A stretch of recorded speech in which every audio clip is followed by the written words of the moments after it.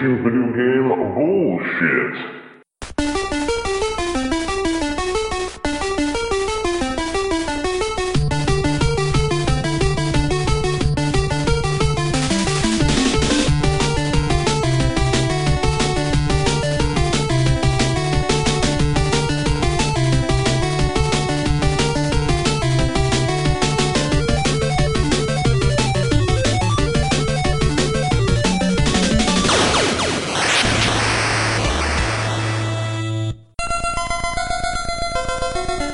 My name is Jeffrey Wittenhagen, and I'm a published author/writer.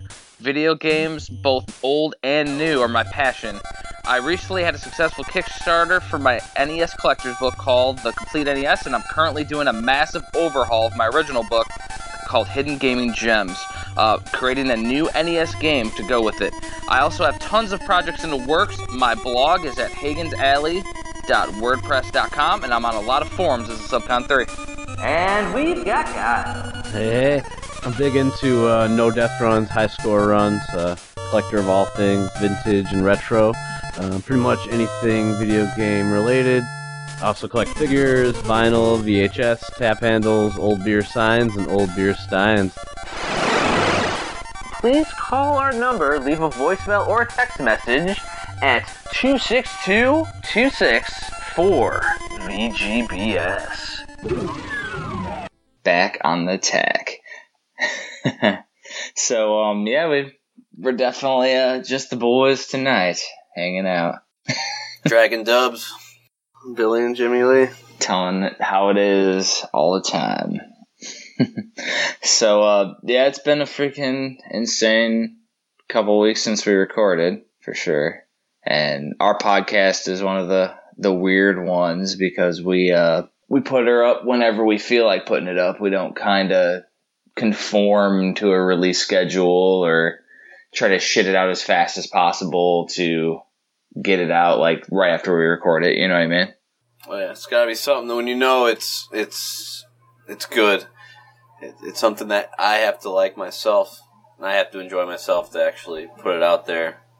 So it has to pass the muster, especially with just all the little details and all the little things that we take out, and the coughing and the hissing and the little clanging sounds and stuff that so many other podcasts have or just don't really think about. Maybe, I don't know. Exactly. There's a lot of that, and there's so much content too that we have recorded that I figure, hell, if someone's gone through all that, fuck. Exactly. Yeah. Might as well just do it as good as possible and be proud of our work. I think the only person who's probably gone through the whole thing is me, because I've actually done all the editing, like personally. Do you listen to the side quests when you run? Because I know you probably listen to all the episodes, but I listen to everything, yeah. So yeah, just me and you then, pretty much. If anyone else has done all of that, then like I would be very, very, very impressed. Because I was looking, and it's definitely more than a day of time. It's more than 24 hours, if not 2 days. It's approaching the 2 days now. The second season, fucking out of control. It's just like the bullshit masters. It's great. So it's there. I mean, if people want to click on it, it's there. Just waiting to be uncovered. Well, the coolest part is that we go over our gaming experiences. We go over games that we've played and shit like that, and it's all good information. Yeah, there's so much, really. I mean, it's ridiculous. Exactly. How much builds up? Oh, it's ridiculous, and I would say a good one to start with is the madness that happened with me with the last couple weeks that we've been chatting about. That's moving the collection again. Yes, another time, another place. Yeah, it's been a little crazy, and I'm now over in a new game room in a new house, and it's a lot bigger of an area, a lot more comfortable of a gaming room, which is cool. The house is much better, commutes better to work, so overall it's a win. That's the biggest thing. I wake up in a foul mood as it is, so yeah, being so far away from work sucks sometimes. Well, how far is your commute right now, Kyle? You still want to drive. It's so varied. It basically depends on if someone's gotten into it, like an accident. Yeah, I mean, you're in Chicago, I'm in D.C., so both traffic is fucking terrible. Let's say no one's gotten into an accident. It's a normal day, about 45 minutes. Let's say someone's gotten into an accident, maybe up to like hour and a half. Okay, so just to give you in perspective, from my old place, on a good day with no accidents, it took me an hour and a half. And bad days would be over 2 hours. Now I'm to where you're at, to 45 minutes. So I'm like, that's nice. I'm ecstatic that I can get home in 45 minutes now. And isn't that crazy? That's a really long time. I mean, you almost have to make, you have to make sure you have, I mean, for me, like, I'm always putting new, like, music on my USB drive that goes in the car. So I'm always making sure that I have new stuff to listen to, stuff to keep me stimulated, stuff to keep me not only not bored, but awake.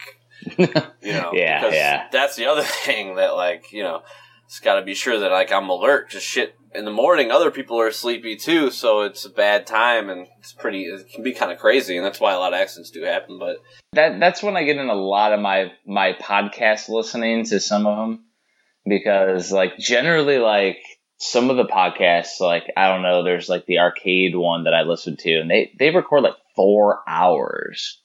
And then you have, like, the other guys that are, like, the big video game podcast. And theirs is, like, weekly, and they record live, and it's 3 hours every week. And those guys are pretty insane, too. So it's like, all these long commutes, though, have given me time to actually listen to those. And, like, basically I've nitpicked a lot of it. And they don't, like, do this whole, like, BS as much as we do.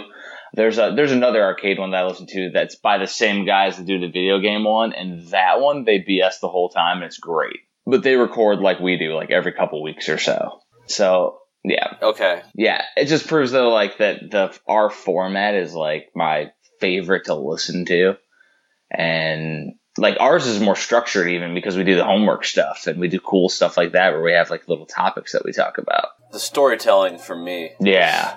What keeps me interested in documentaries is what keeps me interested in podcasts, because when you get wrapped up into a story, I mean, it just takes you away. Like, for that time, I mean, you are just there with them. So I could tell you a good story from today.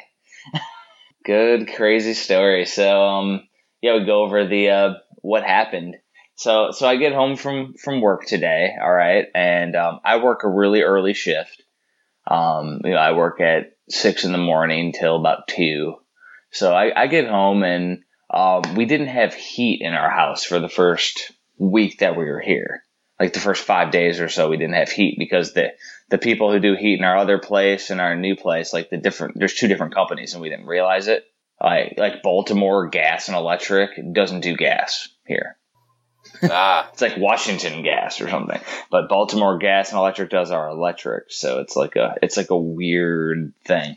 So basically, they couldn't come out here for 5 days to give us heat in the house. So, anyways, today they show up and install the quote unquote turn on the gas or whatever, and they installed a new meter on the front of the house. So anyways, I get home, my wife goes, she's like, hey, I'm going to go to the grocery store or whatever. So I'm hanging out with my daughter. She's going to play outside, and I go out there and it smells like gas outside. I'm like, is there a gas leak in the neighborhood or something? So I go sniffing around, and like, it's at this meter. And at the time I didn't know there was a new meter installed. So I just asked my wife, she's like, oh, that's normal. That's normal for it to leak a little bit when you change the meters. Now, first off, I want to ask, so gas, what would you describe it? Because there's gasoline, which I actually think smells kind of good. But what does it smell like? It's like an eggy smell. An eggy smell? Yeah, no, it smells like methane gas. There's a distinct smell. I could smell it on my front porch at the new house is open. Like, there's screened in front porch, and I could smell it there, and I could smell it outside. And I'm like, well, that's not normal. And my wife said, oh, no, it's not an issue. And she didn't want to call. So she tries to get me to call, and we're kind of out in the middle of nowhere almost for cell phone reception for AT&T where I'm at. So I couldn't get a hold of them, so she had to call, and they send somebody out. The guy came out like a couple hours later. There was 2 gas leaks on the line. Oh, Jesus. Not just one. Not just one. So I'm like, I'm glad we didn't let that go, because if somebody like lit a cigarette around it or something, like, luckily we don't smoke, but somebody did that, like, boom. That's what I was thinking too. I mean, just someone walking by, or I don't know. Yeah, I mean, nobody would like normally walk by our house because of where we're located until now. Until Murphy. Yeah, Murphy's Law takes until over. Murph. Yeah, Merster and it's running the show. It was definitely hilarious, Well, though. it's Because, really good you did that. Yeah, it was like crazy. So there goes my collection. Kaboom. There goes my video game collection. There goes your fucking skin. Yeah, Like Terminator 2 and shit. That one, Sarah Connor, like the dream scene or whatever. And while that's happening, like, London let Scrappy outside, I guess, and she tells me Scrappy went chasing after Mr. Mittens or something, and I'm like, who the hell's Mr. Mittens? And she's like, it's the neighbor's cat. So apparently Scrappy went running down the road at the same time that there's a gas leak in my house. And so I went and had to chase down my little Chihuahua dog in the neighborhood. Got him back, but it was like all this insanity has went on at the same time. And what was Scrappy's wife, girlfriend, female friend, Chloe doing? She was inside the house shaking, as always. Fucking chihuahuas. Yeah. I don't know what's with the shaking. Are they cold or like, what's up? Cold and nervous is why they shake, both. So just crazy. Oh yeah, because she's in like a new place now. Yeah, and what's funny is my dogs are like little people for sure, because it's like Chloe is upset being at the new place because they have a doggy door again. Like, what's wrong with the doggy door? Well, we have the doggy door so they can go outside on their own. Well, Chloe apparently wants to rely on my wife to let her out, so she's upset that she doesn't get any attention from my wife anymore. It was funny because my wife said, like, yesterday that Chloe woke her up at night to let her out, or in the morning to let her out, like, through the doggy door. Oh, shit. So she's like Chloe's just upset because she doesn't get as much attention now from my wife, which is hilarious. Like, little person. Yeah. Wow, that's pretty deep, though, for a dog. Yeah, they're definitely characters. Scrappy just wants a warm lap to lay in, so he's good. It's a classic guy, like, just keep me comfortable and fed, dude. Well, he also wants to go adventuring in his new neighborhood, obviously. Madman, yes. Yeah, well, because, like, our backyard is completely fenced in, and he hasn't found a way out yet. So he's fenced in the backyard, and he wants to go, everywhere. Right. So, it's just a little explorer. But, but yeah, man, so the collection has been crazy, but the insane part was what I was telling you about today, because, as longtime listeners know, we chatted up on emails throughout the day, usually, that I've gotten 6 homebrew releases all within the last couple weeks since we've recorded. 6. Yeah, we're going to have to tell Daria about it.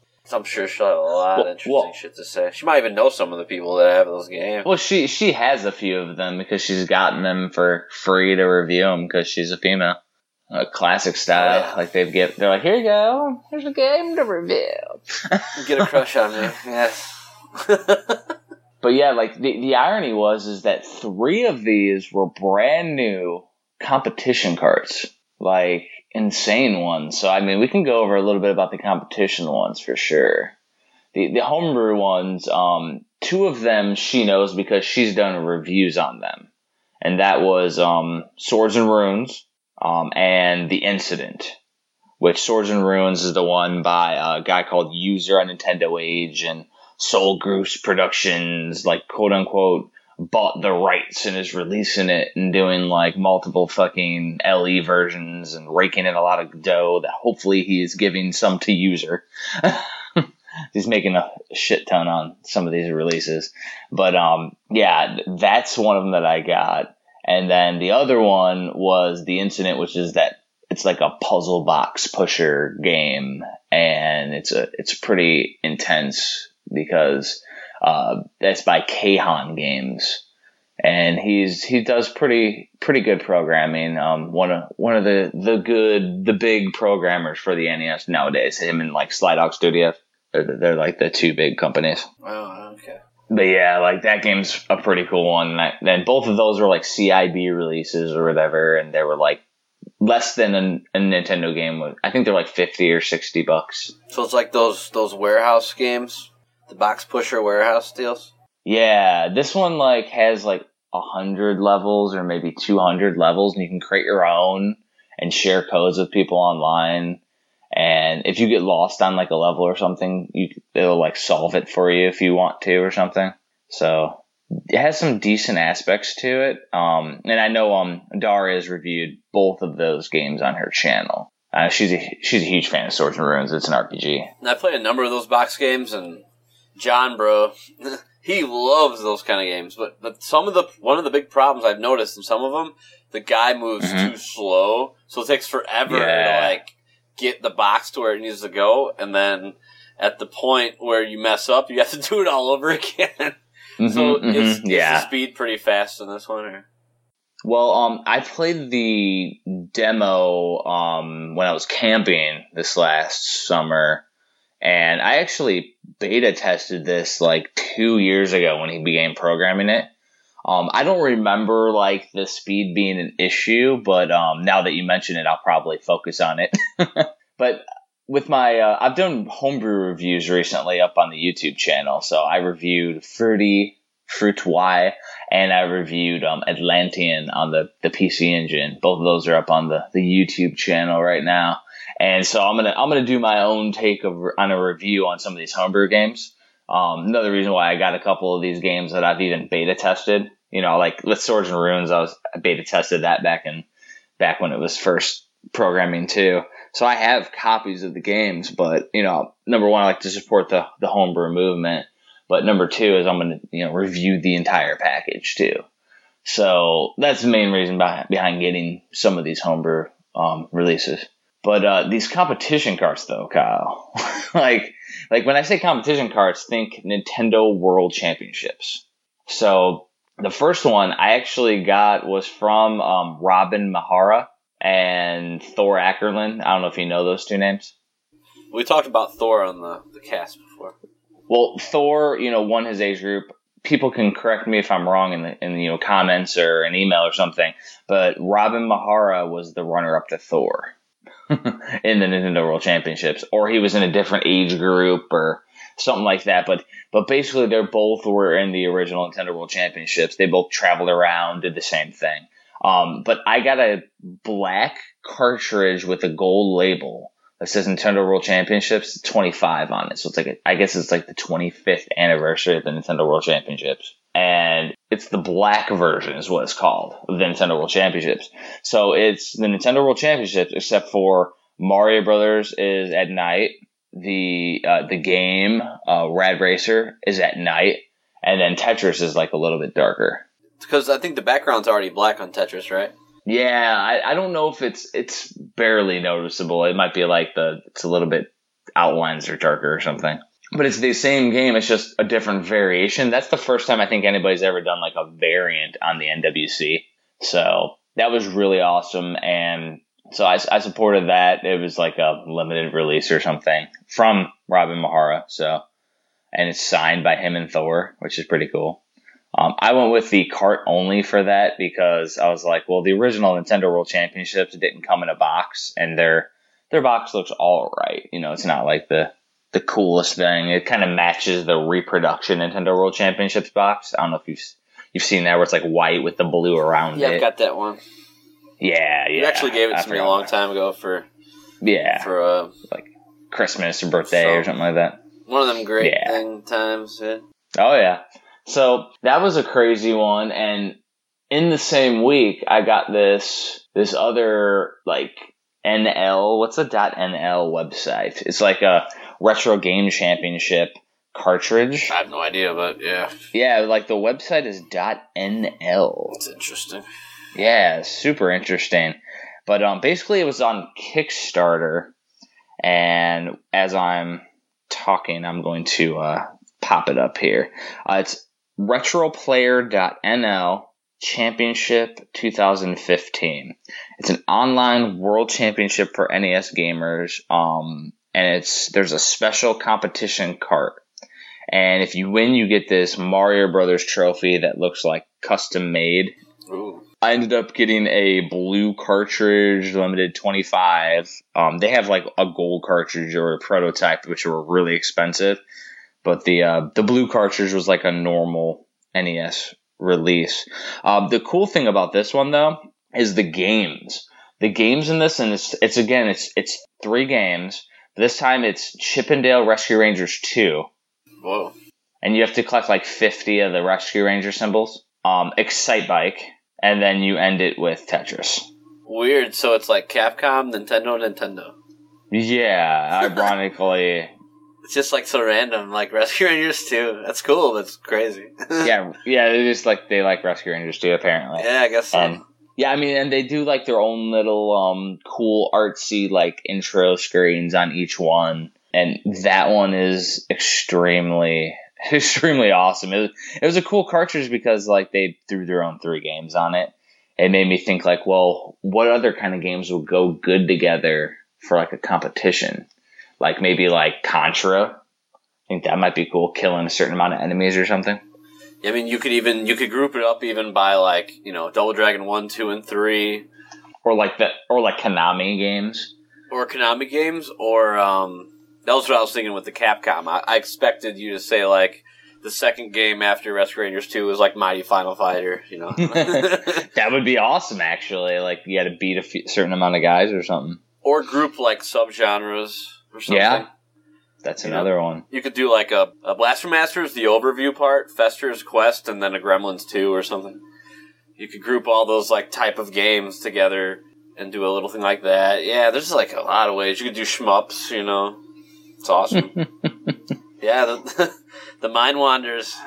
Yeah, and it's like, it's just interesting that they decided to go like that with Rescue Rangers just randomly in there. Yeah, I was like, wow, yeah, it must be their own choice because they're like, I'm awesome at these games, or I love these games, or I don't know. But Capcom, out of nowhere. Out of nowhere. Yeah, because all of those were always like, Nintendo based, right? It was just a thing. Nintendo all the way, right? I don't know. You can correct me if I'm wrong, since you have a copy of my book, but I don't think Rad Racer was actually made by Nintendo. Yeah, you might be right. I don't think it was. Yeah. And I don't know. because obviously Super Mario Brothers was, and obviously, actually Square developed Rad Racer. Because I was thinking, Mach Rider maybe. Yeah. Now, of course, Nintendo published it in the U.S. That's why then. Yeah, they were the publisher. Okay.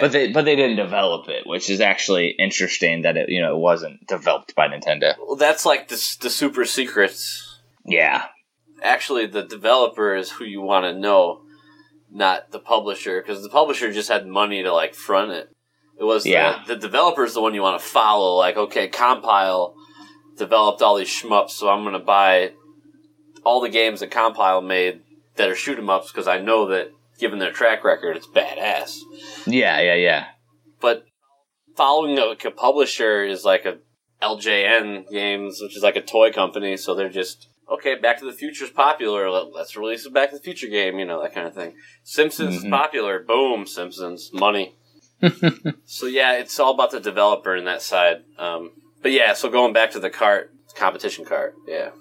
Yeah, it's just really cool. I don't know how you play the online world championships part of it. I'll have to go to their Kickstarter page and see how you actually enter your scores. I mean, because basically I went to their Facebook page and nobody's reviewed the cartridge or did any of that. So maybe I'm the only one who got there so far, or I don't know. I'm assuming that there's got to be somebody who's like Thor Ackerland style at Tetris and is going to destroy my score anyways. Oh, sure. It's always somebody. Yeah. But it's super interesting, and it'd be cool to just see how to do it and see where I rank among whoever participates in the game, because you have to have a cartridge to participate. That's the cool part.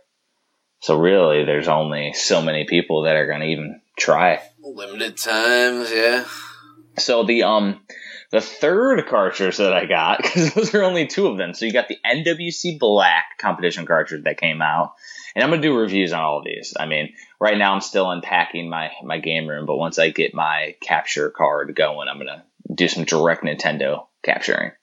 So yeah, but you had the Black NWC, you have the World Championships with, Rescue Rangers. And then the third one it's called the what is it called? The game. It's from the Game On Expo. It's called the Retro Championships. Game On Expo Retro Championships cartridge. And it was by CollectorVision Games, which is associated with Gamester 81. And ironically, the Game On Expo was ran by Gamester 81. But this is the most interesting competition cartridge out of all of them because all 3 games are unreleased, brand new NES homebrew games. So all 3 games on this competition cartridge are brand new. One of them is Sydney Hunter and Caverns of Death. And basically it's a Rick Dangerous style, Pitfall style cavern game where you collect diamonds. And ironically, I couldn't figure out if I had to collect all the diamonds or just die. Because once I died and lost all my lives, it went on to the next game. But because I got stuck at a spot and kept dying, which is ironic. But the second game is called Pedal to the Metal, which is almost like Rad Racer, but it's a homebrew Rad Racer style racer game. So that's an interesting one, and it has pretty cool music though. That was the one thing, the soundtrack, and it's pretty awesome. And the third game is called Meteor Swarm. Doesn't Rad Racer have the radio thing you can change or something? Yeah. Yeah. Yeah, but Pedal to the Metal's kind of like Rad Racer. The transitions when you turn, it just pops up immediately and you're all of a sudden turning. And you get points based on how many people you pass in Pedal to the Metal. And I didn't know when it ended. It kind of just ended abruptly, the level. It's kind of interesting. The third game, Meteor Swarm, is basically a release of Asteroids for the NES. And I don't think Asteroids has ever came out for the NES. Nope, it has not, or Famicom. Yeah, so this is a perfect port, pretty much, of Asteroids. It even looks like vector style graphics. Really cool. And NES controls. Yeah, that's the key. That's what I love about the NES, the controller and the way and playing those games. And I think we could bank on just making a Missile Command and a Asteroids homebrew. Yeah. Because those two need to be. See, I always thought Frogger, so they made the Ultimate Frogger Champion. Yep. All those kind of games need to be on the NES, I think. Well, Meteor Swarm is your Asteroids, so that's a good thing. Your wish is granted, but only for a third of a timed amount. Apparently all of these are going to be released on cartridge eventually. Oh, that's good news. Yeah, because they're releasing ColecoVision games, NES games, Super Nintendo games, and they just haven't done any individual releases yet. I think they're kind of getting their processes down right now and programming a bunch and doing the Sydney Hunter game went to Kickstarter and that was funded. So the irony is when I do my review, I'm going to talk about it because Sydney Hunter is super floaty. Oh, it's something that's off, and I'll have to play it a couple more times before I review it because I want to dig into it deep because the game's cool. It has potential. But it's I'm hitting these jumps, but it feels like I'm playing it on an HD TV. Slippery or just slow or delayed or odd in the way that the response works. It was like our classic story when we were playing Mario World on my TV, the big TV, with the Wii. So we had the Wii controller lag plus the giant TV lag. Wearing the slippers. Yeah, it was like Ice Skate World. And it was something like that, but I'm playing mine in the NES TV with no lag. So that's what I was playing the World Championships on. So there's no way that there's any lag at all. I had probably the cleanest connection you could possibly have on the NES. So it'll be interesting to see because, as I always do with my reviews, I'm completely honest with them. I don't sugarcoat. I don't have a nostalgia glasses on when I'm reviewing them because, number one, if this game's still being worked on, they can address issues. Kind of why we give games like Beer Slinger shit, because it's like there's a chance you can still modify some of the issues. Yeah, you can change it and release like another version, exactly, a sequel, whatever. I don't know. So well, and the other side is that like we're a minority too. Like we're not. I mean, as we said at the beginning of this podcast, we're kind of like we do our own thing. We're beat to our own drum type thing. So a lot of people could just, like the guy who does Beer Slinger, just be like, well, I'm not going to change it. Like, and that's their choice. That's fine. I'm still happy that we had a brand new NES game, honestly. That's great. But it could be more.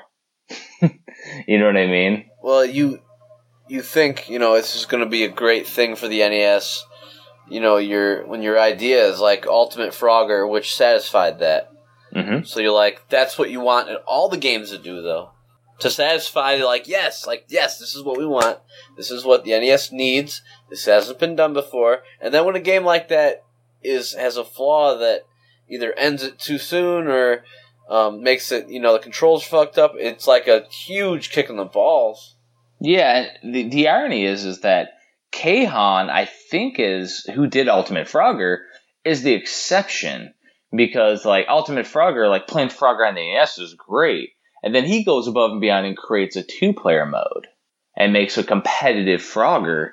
And, just like just like with the incident, like box pushers. Okay, big deal. We've seen those before. That's like the first homebrew that any system gets. Oh, big deal, Sokuban or whatever. But he took that formula, put a little story behind it, did the create your own solving of the puzzles and, adding create your own puzzle mode that you can share with people. Like, that's what Mario Maker is doing right now on the Wii U, and he's able to do this on the Nintendo. Another one is Mystic Pillars. I've got that one, which is basically a Columns. Yeah. I think Savak did that, actually. Yeah, Savak did that. I think he did that one. Yeah, for sure. He did Battle Kid, of course. Yeah, the creator of Battle Kid that actually spurred me on this whole homebrew movement as it was, because that game was amazing. Still is amazing. The genesis of it all. Yeah. Tender homebrews. Yeah, but like Kahan did it right, because he takes stuff that exists and puts it on the NES. I mean, he did Leisure Suit Larry. He did the Larry port over to the NES. And he takes a game, puts it over there, adds his own little flair to it, and big deal, he's rehashing something, but he's doing it well. That's what's cool about Savak, because he had, on Columns, you could have jewels, but then you could also choose dice, you could choose fruits. Oh, awesome, because I've never played that game. It's awesome. That was one that I had Judy play, and she, really dug it. And then we got into more of the game show ones, like Wheel of Fortune and Family Feud and stuff like that, but yeah, those are good games, like first date games, too. If you want to just sit down and have a few drinks, because I had my video game deal at the bar, so it was just easy. It was always running around, Oh yeah, and then just throw it on when you're in the house, and then just play it for a while. But it's cool because you can play it.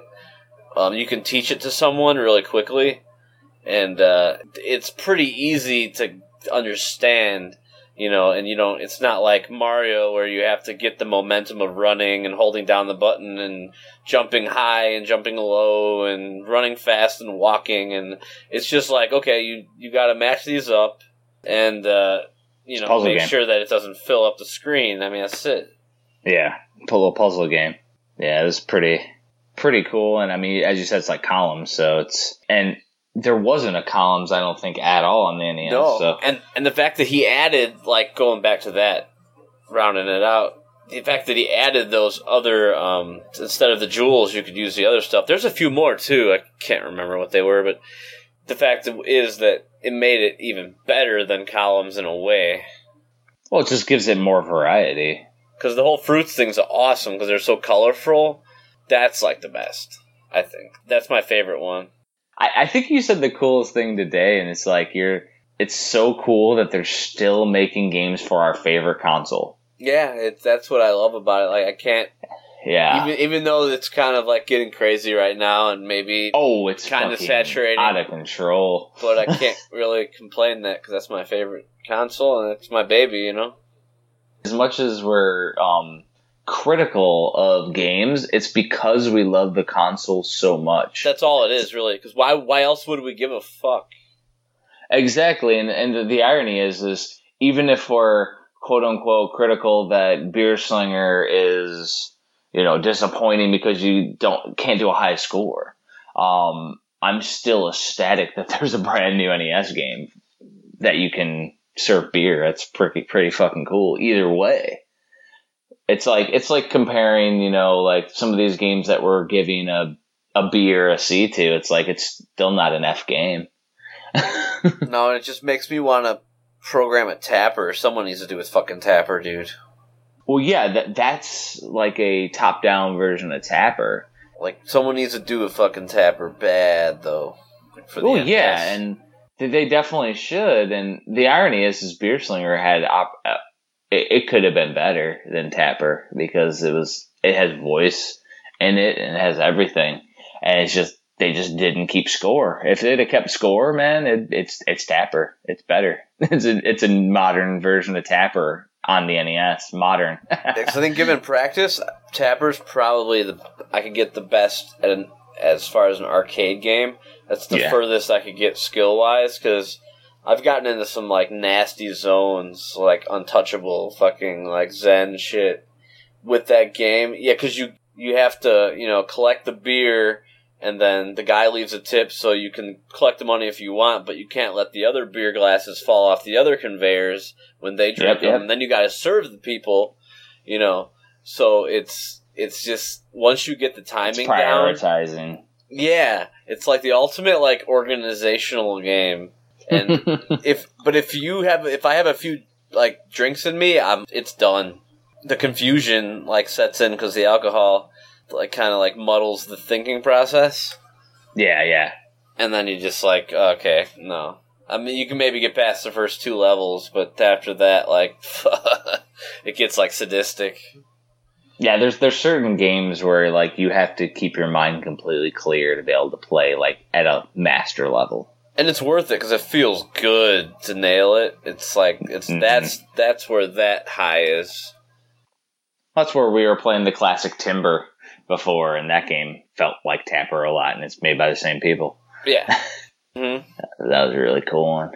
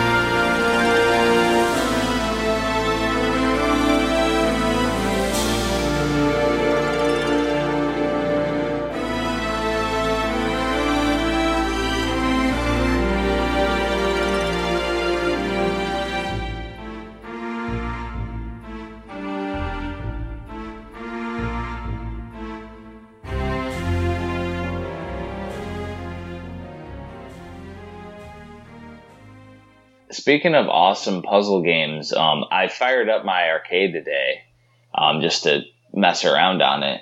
And I have, that big old Pandora's box multi-cart in there still.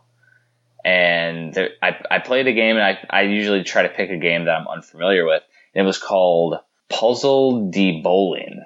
So instead of like Puzzle de Pawn or, one of those games that's like Bust a Move, it's a Puzzle de Bowling. That sounds amazing. So basically, do you know what Bust a Move is? I love Bust a Move. I love Puzzle de Pawn, Bang Bead, all that shit is like that to me are some of my favorite Neo Geo titles. Besides Samurai Showdown and so combine that style puzzle where you're shooting a ball, to match 3, and then they knock them off the screen. Yeah.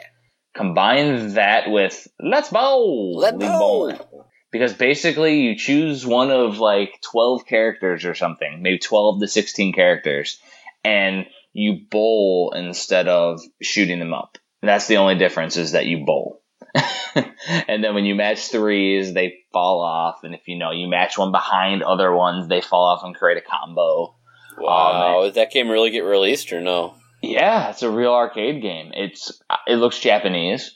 It's on my multi-cart, so I'm going to have to do some history and do like a single credit review on it, because I played like 2 credits on it, but I have to put in quarters and I can't record my actual JAMA arcade machine with good quality. Yeah, and for everyone listening, we have like a bowling fetish. I don't know. Well, no, like bowling's like the greatest classic thing in the world. Well, I mean, I think that's why like America agrees, because Wii Bowling was like a phenomenon when it came out because it was so simple. I mean, and I know for us, we played some Wii Bowling, but League Bowling for the Neo Geo was like an obsession of ours, like over the last like couple of years. And that's why we're going, let's bowl! Because when you start League Bowling on the Neo Geo, it goes, let's bowl! Right, and even regular bowling, we go regular bowling too and just get wasted. And well, yeah. That's when you get to that Zen spot. It's at like 2 or 3 beers, and you're in that Zen spot, and you can just hit everything. And then after that, it's downhill. I almost call that like old man style. Like, we like to bowl, we like to golf, we like to fish, because you get to get wasted while you do it. It's like it's an extra reason to justify drinking more. It's great. Golfing's awesome. I just suck at the irons. I need to work on my irons. From my aspect, talking with everybody, because I work in the profession where people go out and the higher ups go golfing. Oh yeah, and talking to all of them, they all suck and they just use it to drink and BS. Like, I don't think and some of them get serious and do their little like tournaments and get mad if you're not that good. But, yeah. Like, why don't we have this dead weight? Yeah, but most of them are like, nah, dude, I just go out and golf just to drink beer out on the golf course. And they basically get to get away from the family an all day on a Saturday and drink. You know what I mean? So it's like a getaway thing. So well, what I would do, I would just sit like on the cart with all the beer and like watch everyone else golf.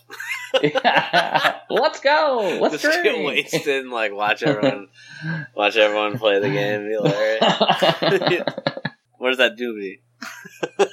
The true lazy ones just get a cart and then you don't have to carry the bag around. You just grab the club out of the cart. Well, it depends though, because it's like gotta be lazy about it. Yeah, it depends on many like what's going on in the cart. It's how many strippers you got on there. What? How many strippers you got? I like Kyle's type of golfing. Jesus, where the hell do you golf at? You never heard those stories? Like I've heard Chicago Golf Club. Yeah, where they call girls and stuff, and yeah, it's kind of crazy. I believe it. They're like strutting their stuff on the course. It's like, whoa.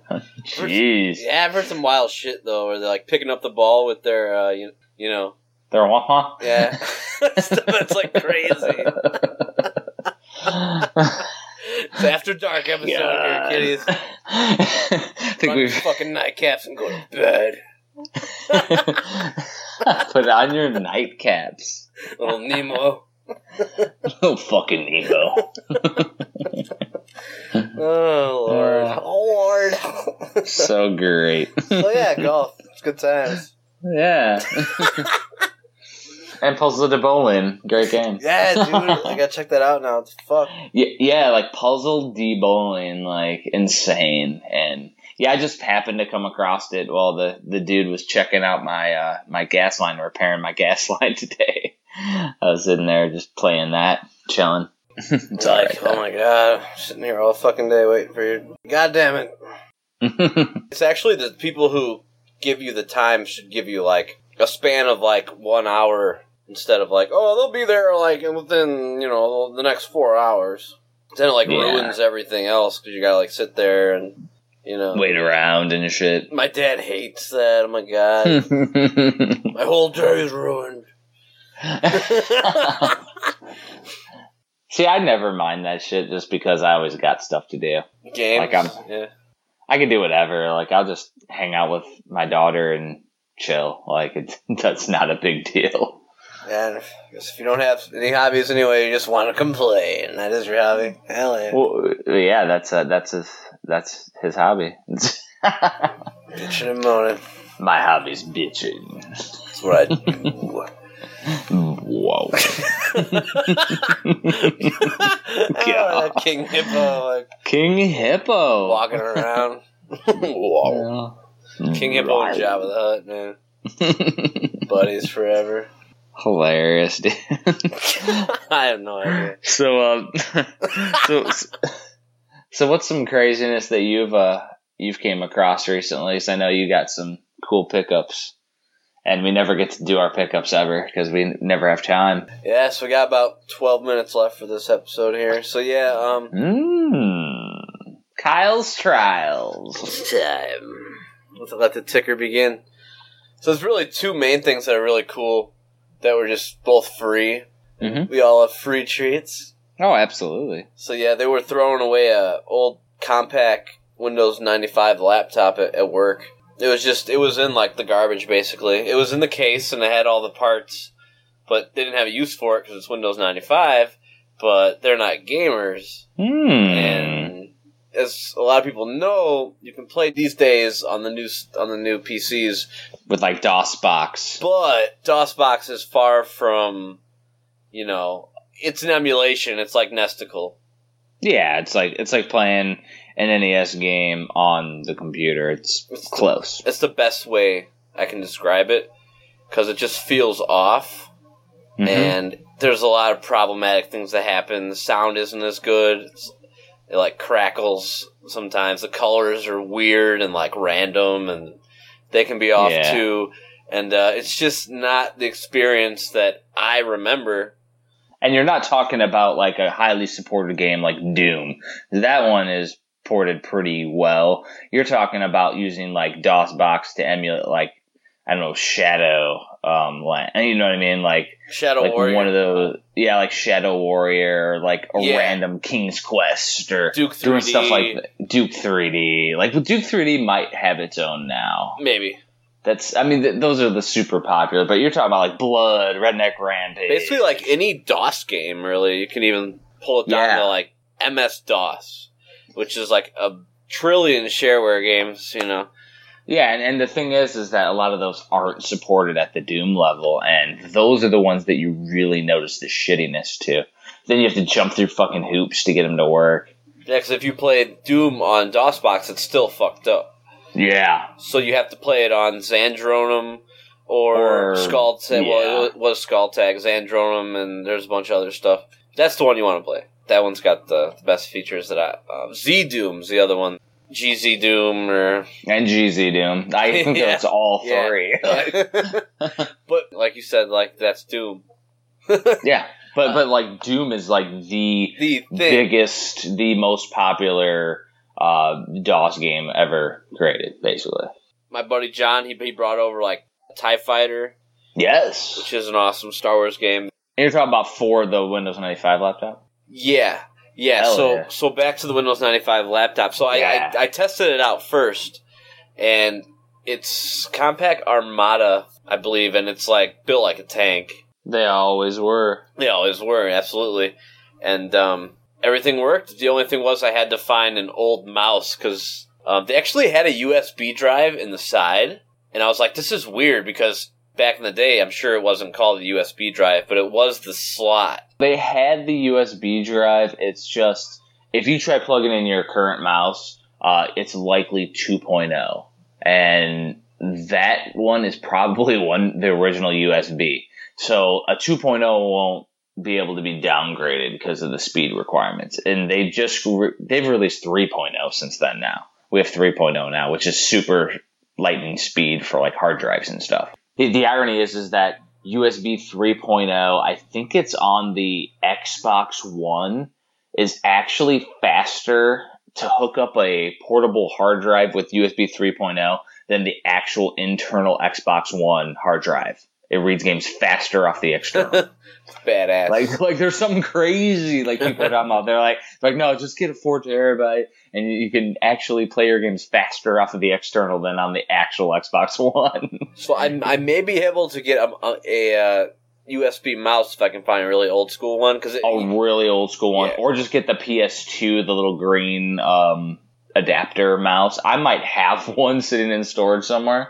Yeah, I do have one. I tried it and it crashed the system. Nice. Yeah. And I also plugged a USB flash drive in there. Mm-hmm. I just wanted to see it. It crashed it. Did the USB mouse crash it? Yes. See, I think both that and the hard drive are 2.0. Then that would probably cause that issue. Yeah, it has to be the right one. And it's old fucking school.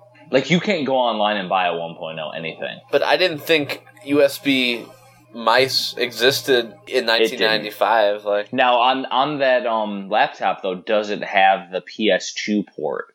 The PS2 is that round port that typically your mouse would have been a green color. Like, the keyboard was purple and the mouse was green. Yeah, that's what it has. Yeah, so I think I have a PS2 mouse because I had a PS2 to USB adapter for my computer because I only had the old mice. I think I still have one. I might even have a trackball or something. Yeah, so if someone could tell me like what that USB looking slot is for or was for, or if it is for a mouse or whatever, that would be awesome because that's one thing that's like a mystery and everything else works great. It was such a blast from the past though. Like, that's awesome. Yeah. And does it have it has a little touchpad then for your mouse? Yeah, I hate those things, but it does have one. It's God, not I hate fun. Those things. I used to know a chick at work who was fucking badass at it though. She was like faster than shit on those. She preferred it. It's weird, like what you get used to. I don't mind the little touchpad for a mouse, but to use it for like a first-person shooter is horrible. Oh, well, gaming, yeah. She preferred to use it as a mouse. Yeah, it's not bad as a mouse. I've had laptops where I've used the touchpad because I'm too lazy to hook up a mouse to it, and even that little nub thing that you could use for a mouse, I could use that too. But I prefer having something else, like because even on my current computer, actually, I have a USB Bluetooth, or I have a Bluetooth keyboard. It's like wireless and it's USB little Bluetooth dongle, and that only has like a little touchpad on it. Now, when I was playing Zandronum with you guys, I was using an Xbox 360 controller because I prefer to play with analogs, but I definitely would get a mouse if we were gonna play for real. And I got Shadow Warrior on there. Shadow Warrior is awesome. Yeah, and so I needed to find an old school mouse with a jog wheel. Yes. Which is tough. That is very tough. But I did, and it was a compact. And nice. And it was free, so that's cool. Now, you do know that they did a reboot of the franchise for Shadow Warrior on the new console, right? No, I haven't. I haven't seen it. I haven't heard about it. It's on either Xbox One and or PS4, and there's a new Shadow Warrior out, and it looks freaking awesome. I mean, even the original Shadow Warrior, nobody knows about it. No one in my town besides me, or maybe a handful of people know what the fuck that is. But it was actually a game that was built. It was created based on the Build engine, which was the engine used to create Duke 3D. And other Build engine games include Redneck Rampage, Blood. Nice. But those are the main ones. So, let me see here. The developer of the new one, it was released in 2013, and it's a reboot. It was by Flying Wild Hog Publishers, Delver Digital. I don't even know if they're the same developers as the original. Let's see. 3D Realms is the developer of the original. Publisher was 3D Realms. Yeah, and it was which was Duke 3D, which was the initiator of the build engine. So basically, all those games are like Duke 3D clones. Yeah, kind of how you had Doom clones. The cool thing about Shadow Warrior was the ninja gameplay in it. Yeah, so they changed it, and it just didn't really make noise. And it's kind of funny how that you can be before your time, you can be after your time, but what you really want is to be right on time. And that's like, what Doom was, and that's like what Duke 3D was. It was just right on time because people wanted something. People had played Doom to the point where it's like they needed something fresh and something advanced and something a little more with a little more features, and where you can fly and jump and duck and crawl through ventilation shafts. Have pipe bombs and trip mines with lasers and like guerrilla warfare and just things that were a little more past the level that that a Doom game could bring you. I'm looking at like the review scores, and it got like an 8.6, and it got high. It got 8s out of 10, and some of them give them a little bit lower. But everybody, like people were saying, it's better than the Duke Nukem Forever and all that crap. And they're doing a sequel to Shadow Warrior, doing Shadow Warrior 2.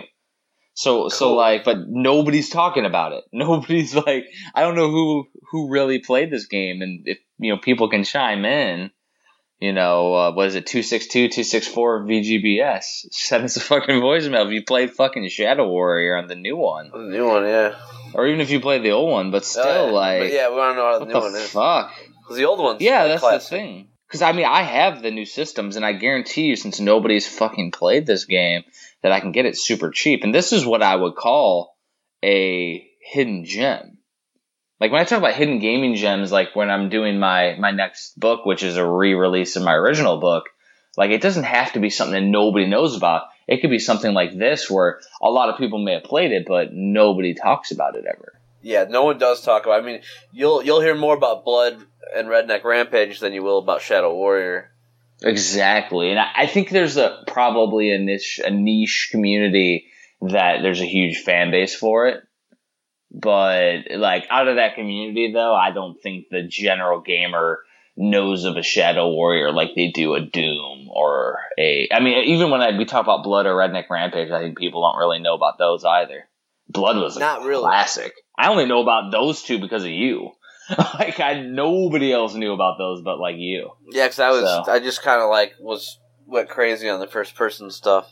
And you know me, when I go crazy, I go deep down that rabbit hole. You go balls deep. Knee deep in the dead. Knee deep in blood. Of course, balls deep's past knee deep, so yeah, I guess we'll take balls deep, right?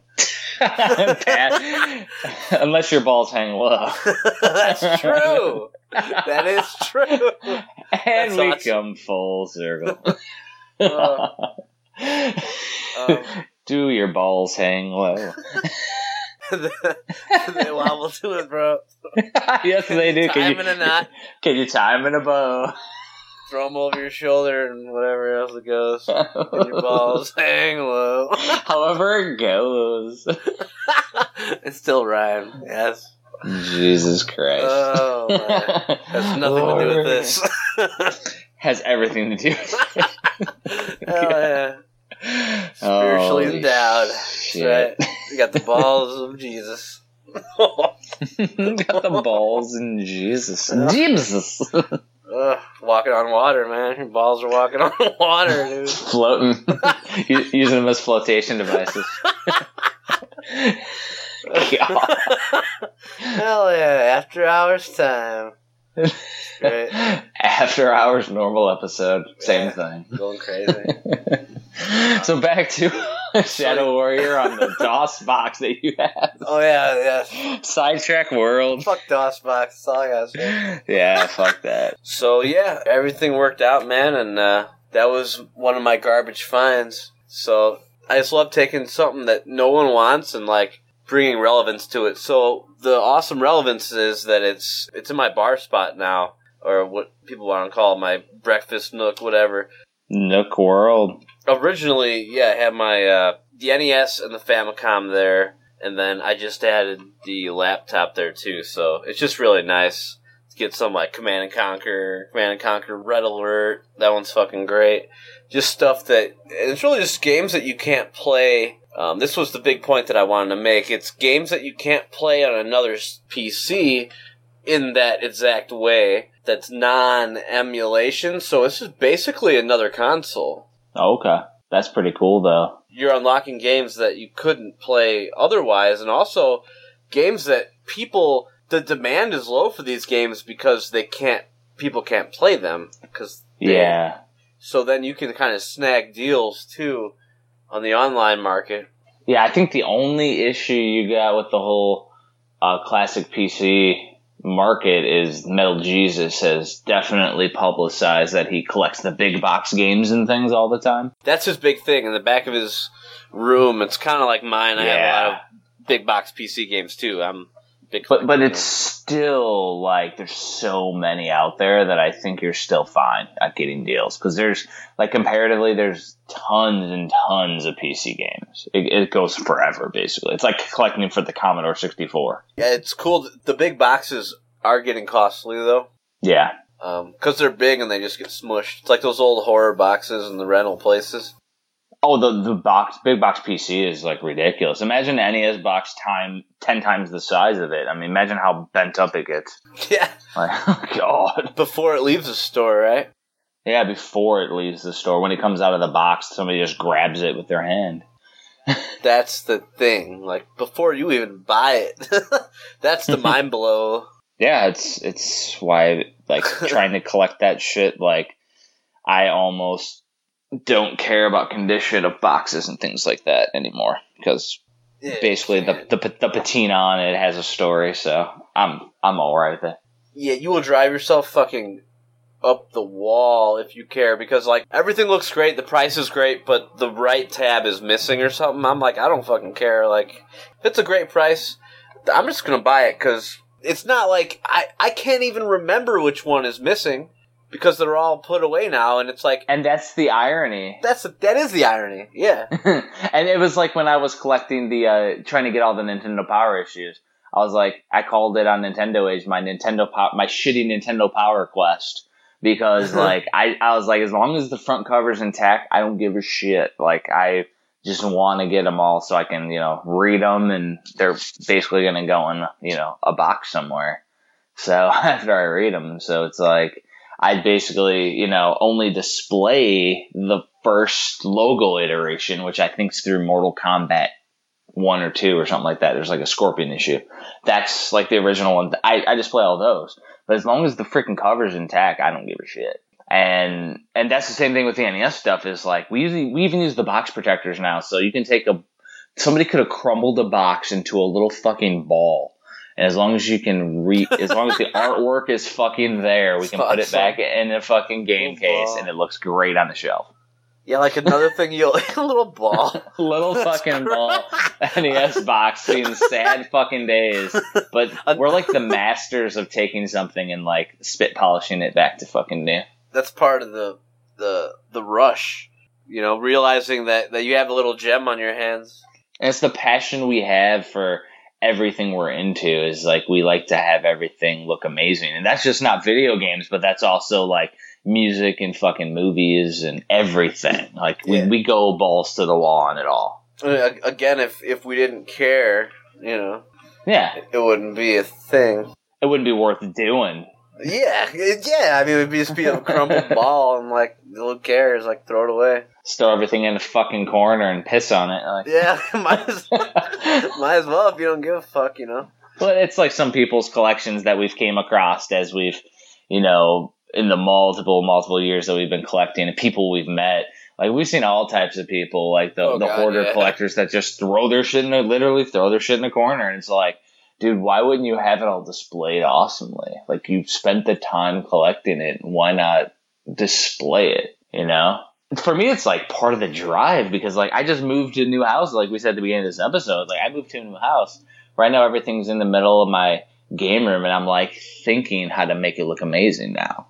You know what I mean? Like, it's part of the fun. Yeah, I think there's just people that it's like the plain house thing. Like, just call us the non-plain Jane Holly homemakers. We love our fucking interior decorating. Apparently, I noticed like even like when you get married, your house is supposed to just be like a classic like nothing house. It has your like family photos on the wall here, and then it's like nothing that's like big box PC games or. It's like 40-Year-Old Virgin's a great example. Just watch that movie. Yeah. The girlfriend comes in and he's got like G.I. Joe stuff, and she's like, well, we should sell this. Like, we can get money for this. And it's kind of like, well, this is who I am. Like, yeah. And that's the irony is, like, I don't mind having my minimalistic rooms. I actually like those. But I also like to have my cave as well. That's the man cave is what it's all about. And the man cave exists because the rest of the house generally has to be like just like a house. Yeah. I have the luxury of my condo. I can do whatever. My girlfriend doesn't care, but if this was our house and she moved in, like, she has to move in too. We gotta share. Yeah, you can't just, it's all my stuff. And no. You get this little, like, dresser, like. Yeah. you get this corner over here. Get the fuck out. Like, no, that ain't how it works, man. So that's where the man cave comes in. Like, yeah. You have one room that's, like, all yours. Yeah, and, like, at this new house for me, like, it's interesting because everything now is on one floor, because the last house I had was 3 fucking floors. So anything was like a 4-story fucking trek to do anything in my house. Now it's all on one floor, but my man cave is basically in the middle of the house. It's pretty cool. Interesting. It's like the nucleus.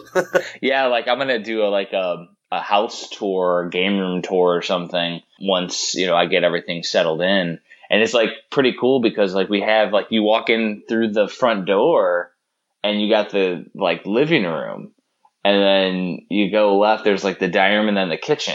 And there's, like, these little doors that go into the kitchen on each side. The other side of those doors is my gigantic game room that goes into and the laundry room is on the other side of that. And my wife's extra room where she's going to have her eBay office is over there, too. And then there's the outside.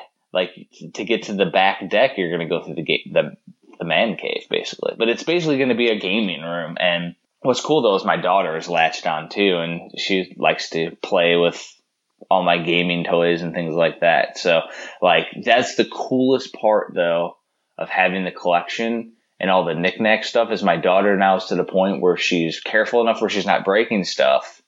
And she actually gets to play with the stuff now. So, like, me and her have been playing with remember that classic Mario ladder game that I have? Oh, yeah. Yeah, me and her are playing that now and racing them and hanging Luigi upside down and spinning him. And, but everything is getting a new lease on life because, my daughter can now play with it. So and I've never been the part where it's like, oh, you can't touch my toys on my shelf because they're collectibles. Like, everything's meant to be played with, in my opinion. You know what I mean? If something's not, like, sealed, mint in a box somewhere, like, play with it. That's good that she's not a chewer. Well, the thing is that, like, her own toys she is rough with, but when she's playing with the stuff that's mine, like, she plays with, like, the perler beads that I make. She plays with those.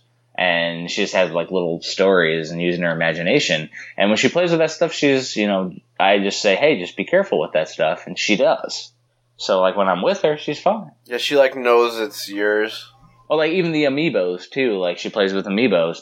And, there was a couple times when she first started, she was, like, throwing them into the box or whatever. I'm like, hey, be careful. Those are breakable. And when she actually broke Princess Peach off the pedestal and I had to glue it back on or whatever, and once she saw that, she was really gentle with them from then on out because she saw that, hey, these can break. Yeah. And, I mean, she's almost 4 now, so she's learning at an exponential rate. And the thing is, though, is that's also another bond because she's hanging out in my game room with me and I'm sitting there, showing her Nintendo games and things. Yeah, I mean, that's what it's all about, really. Exactly.